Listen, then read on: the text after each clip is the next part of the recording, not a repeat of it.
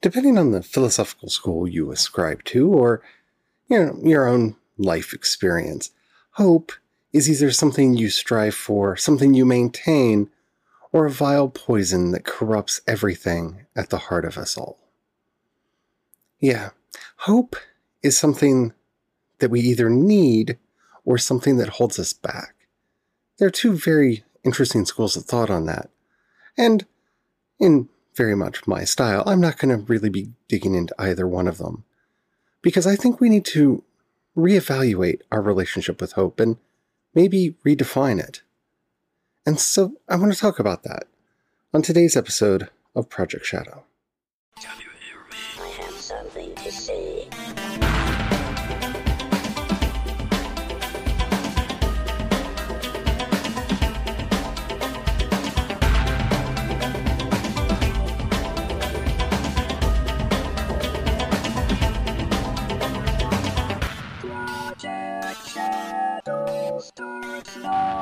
Hello everyone, how are you doing today? My name's Charlie. You might know me better as sci-fi fantasy writer C.E. Dorset, and I want to talk about hope today.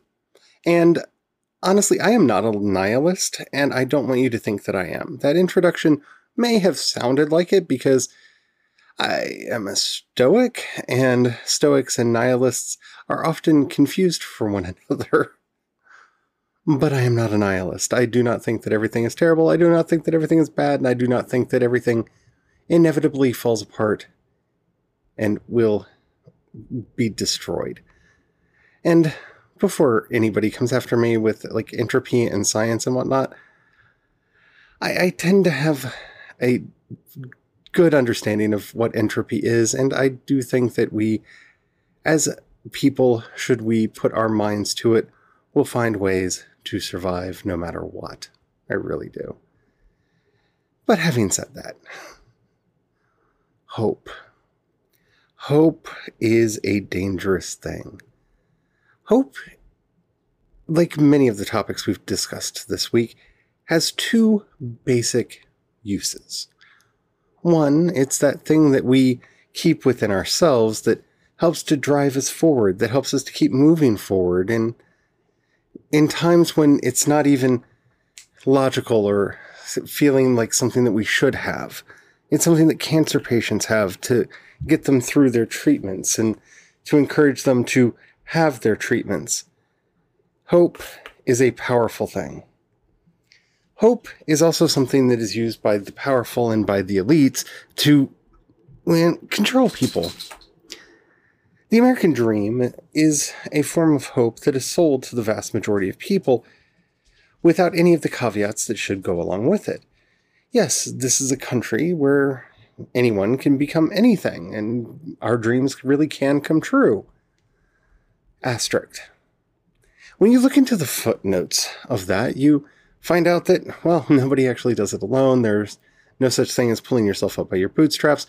Most of the people who are put forward as those self-actualized billionaires who came from nothing actually came from fairly privileged upbringings, or if they didn't, had a very lucky angel investor come in very early in a project and give it support that without it couldn't have gone on to the success that it had. Yeah, those successes are often rarefied. So why are they held out with such vigor? Because they blind us. You see, this kind of hope is rather poisonous. You see, look, there's more African Americans that are winning awards and more African Americans that are being recognized for this, that, and the other thing. We had a black president. Therefore, racism is over. No, it's not. And I'm not sure that the death of George Floyd or any of the protests that are going on right now are going to end racism. And racism, like most diseases, is something that it's going to take a lot of inoculations to get rid of. And until we completely develop a strong herd immunity against it, it's going to keep coming for us. So why do we tell these stories? And worst of all, why do we believe them? Because that hope keeps us from taking action. You see, if anybody can make it, then if we did anything to radically alter the system, then we're jeopardizing that hope. Why get rid of the lottery when there's a chance I might be the next winner? And if I'm the next winner and I lose that chance because the rules of the lottery were changed, well, then I'm just handicapping myself. So even though the odds are low, I mean, maybe it would be better to just let things be the way that they are, and I'll keep playing, and, maybe it'll be my time to win. Yeah, that kind of hope is dangerous. But like I said, there are two kinds of hope. The other kind of hope is the one that gets us out of bed in the morning. It's defined very simply in a very clear thought experiment. Say you're on a boat that goes down off the shore. You can see the shore from where you are. It is within your own enlightened self-interest to believe, to hope with all of your heart that you can swim ashore. And then to use that hope to fuel you to get there. Because what's your options? If you don't believe, you'll drown. Yeah. That's the place where a lot of us find ourselves. We have to believe things will get better, or we'll just let ourselves drown. And I'm not just talking about people like myself who have anxiety or depressive issues. I'm talking about all of us. The business that we run in town, it's going to get better. Everything's going to be fine. Everything's going to get through. We're going to make it. I mean, we've made it for quite a long time as a restaurant. Restaurants have a spotty track record of being able to succeed at all.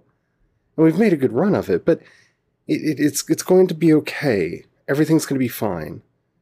It doesn't matter that we have people that will not come because it's owned by a queer couple, or that we don't tolerate people spouting racism, sexism, or homophobia at our bar. And yeah, some people come visit us for that, and they'll support us. We have to believe that they will support us. Or why go on with it? Why push on? When I say that we need to redefine hope, I think hope needs to be personal. These great hopes that we put onto larger social change is problematic. If we sit at home and hope, well, someone will change the law. Someone will reform policing. Someone will find a way to help the less fortunate. Let's hope that our elected officials, let's hope that the protesters, let's hope. That is faith in a false god. And it really is. I don't want to sound religious or that I'm getting up on a high horse here, but it is faith in something wrong. Yes, I do want the protesters to be successful, and I want our elected officials to do the right thing. But I don't believe that they will. Not unless they're forced to. You see, the systems that we have now were engineered to help the wealthy.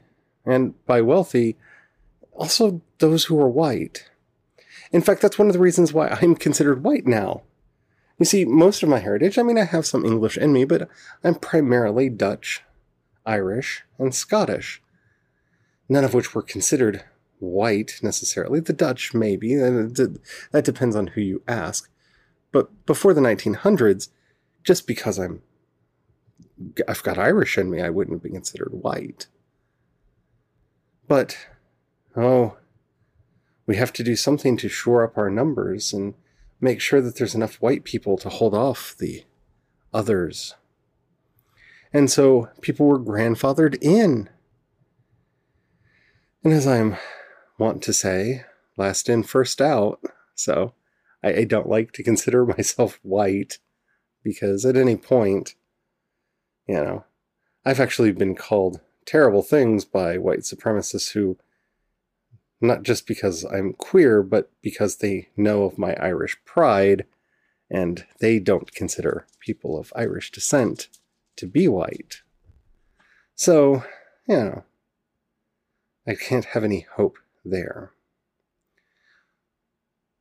The system that we have was designed so that white, wealthy, male landowners would have power.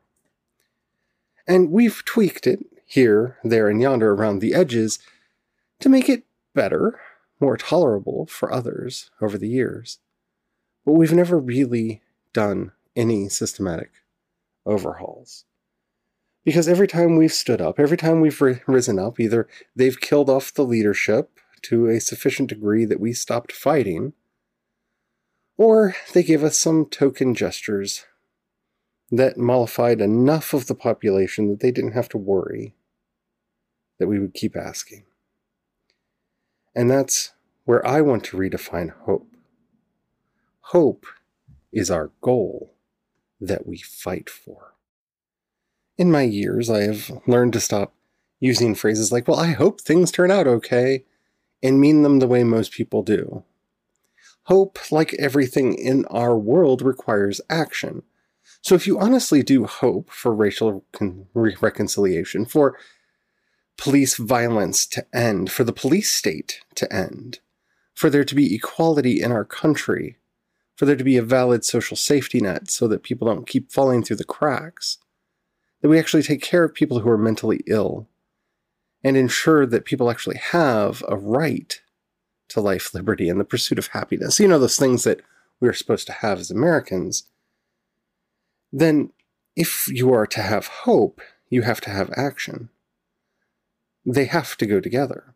Now, I'm not saying that you have to be out there protesting. I'm not out there protesting. I would like to be. But physically, I am incapable of doing that right now. And it hurts me very much to say that.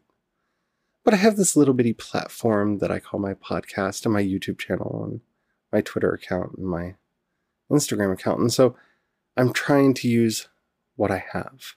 I'm trying to take action that I can take. I'm trying to do my part. And that's all that can be asked of any of us. You see, we have to do things.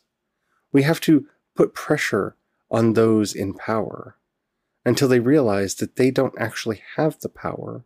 We do. This is a democracy, which means they are not our leaders. They're our employees. We forget that way too much in a democratic state because we've allowed them to create a leadership class for themselves. We allowed them to create dynasties. And I think one way to fix this would be to make it illegal in future, based on our Constitution that says that we're not allowed to have titles of nobility in our country. Well, if your father was governor, you shouldn't be governor. You shouldn't even be allowed to run for governor. If your father was senator, you shouldn't be allowed to run for Senate. If your father was president. And I'm saying father because, let's be honest, in most instances, that's what we're talking about here. I mean, the patriarchy is real, after all. And once you start redefining hope as that which you actively work for, that you want to see happen, it changes something in you. It changes something in the way that you view the world. It sometimes creates a lot more stress because you have to figure out what it is that you can actually do to help bring those hopes about. And that's not always easy. And sometimes it's really, really hard. But hope has to be more than a dream. See, I dream about a lot of things. I dream about having superpowers and the ability to fly just by raising my hand like Superman and fly into the air. I have dreams about being able to zip through a cityscape like Spider-Man, cast spells like Dumbledore. But I know that those are dreams. Those are fantasies. Those are fanciful images that fill my mind. Hopes, well, sometimes are that fanciful. I hope one day that I will be well off enough that I can take care of my family and my friends and that they don't have to worry anymore, because I don't believe that society will. But just because that's a hope doesn't mean that I don't take active action to do that. I continue doing the podcast. I continue doing the writing. We continue working on the restaurant, trying to build a business that we really can't afford.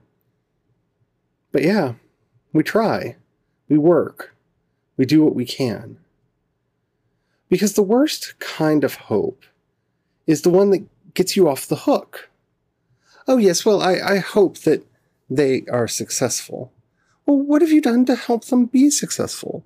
And no, that doesn't mean that you have to give money, because Lord knows I don't have the money to give. If I did, I would. That's why that's on my hope list. Something that I'm striving for is to be able to have enough money to do that. It's one of the reasons I do the Patreon. I keep hoping that one day it'll be making enough that I can support myself and start supporting others with it. But we're not there yet. No, have you called your congressman? I know it's terrifying. I know it's a really hard thing to do. There are apps that you can download for your phone that you just put in your address and it'll find them and auto-dial for you. For goodness sakes, they'll even give you a script, some talking points. Have you called? Have you sent them an email? Have you sent them a letter? Have you done anything? Have you talked to your friends and family? Have you told them how you feel? You see, it doesn't have to be something grand. This is the big problem we have with great man history, at least the way it's taught here in the United States, or at least the way it was taught when I was in school. If it's not a big public display, then it doesn't count. Or at least it feels that way because we're never told about it. Or we're not told about it because we're only told about the big things that make a difference. We're not told about the countless people that orchestrated and made that possible. We don't talk about the hundreds of people that it took to organize the March on Washington. We talk about Martin Luther King, who gave one of the speeches there. Rarely do we talk about any of the others. Who else gave a speech that day? Do you know? And I'm not trying to shame you for not knowing. I just want to point out that that view of history is wrong.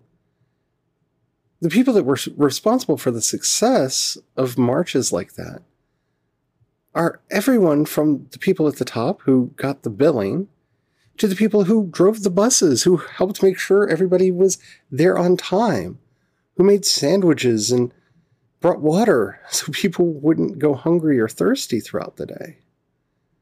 There were countless people who took part, even in small ways, who helped make flyers, who manned phone trees, who helped get the word out. There are a lot of different things that went into making that a success, but we don't talk about the little things because there's so many of them. And where would you start? But because we don't talk about the little things, we always feel like if we're not able to do the big things, then we can't actually help. And that gets us off the hook. And so, well, I hope things will work out fine. We can do better than that. We can do more than just hope. Whatever the small action is, sending out one tweet, putting one picture on your Instagram, saying something on Facebook. It's not much, but it's something. And you never know what effect it could have on others. Whatever you can do for whatever it is that you want to see happen. Hope doesn't have to be some airy-fairy dream. It might be. Yes, I would love to live in a Star Trek world where we've gotten rid of poverty and homelessness and disease and war. But that doesn't mean that I'm not going to work towards it. Of course I am. I'm going to do whatever I can to try to bring it about. Does it mean that I'm going to be Zephyrin Cochrane and invent the warp reactor? No. I wouldn't even know where to start with any of that. But those philosophical groundworks that need to be put into place, those ideas of infinite diversity and infinite combination, of the futility of violence to solve our problems, those are things that I can talk about. things that I can do things about. And hopefully, in the end, it will add up and actually make the world a better place. So that's all that I'm asking, is next time, instead of just hoping, just sitting there and going, oh, I hope, I hope, I hope. That's good too. That helps to give us motivation. But you put something behind that hope. Words, actions, whatever it may be. Because that's how we actually change the world. Thank you for listening. I hope you enjoyed.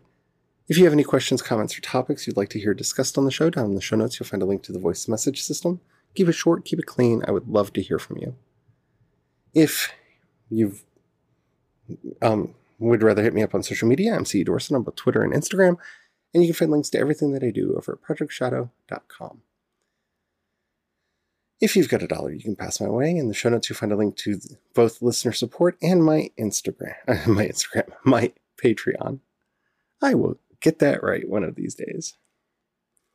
Thank you to everybody who does that. It means the world to me. And if you don't have any money right now, like I said, I completely understand that. But share what I'm doing. Share the message. Get it out there. That's a huge, huge help. And really does mean the world to me. Thank you to everybody who does that as well. That's it for today. Tomorrow we're going to probably be ending our discussion of redefinition with a Fiction Friday episode about redefining creativity. So until then, stay well, stay safe, and don't forget to have the fun. Bye.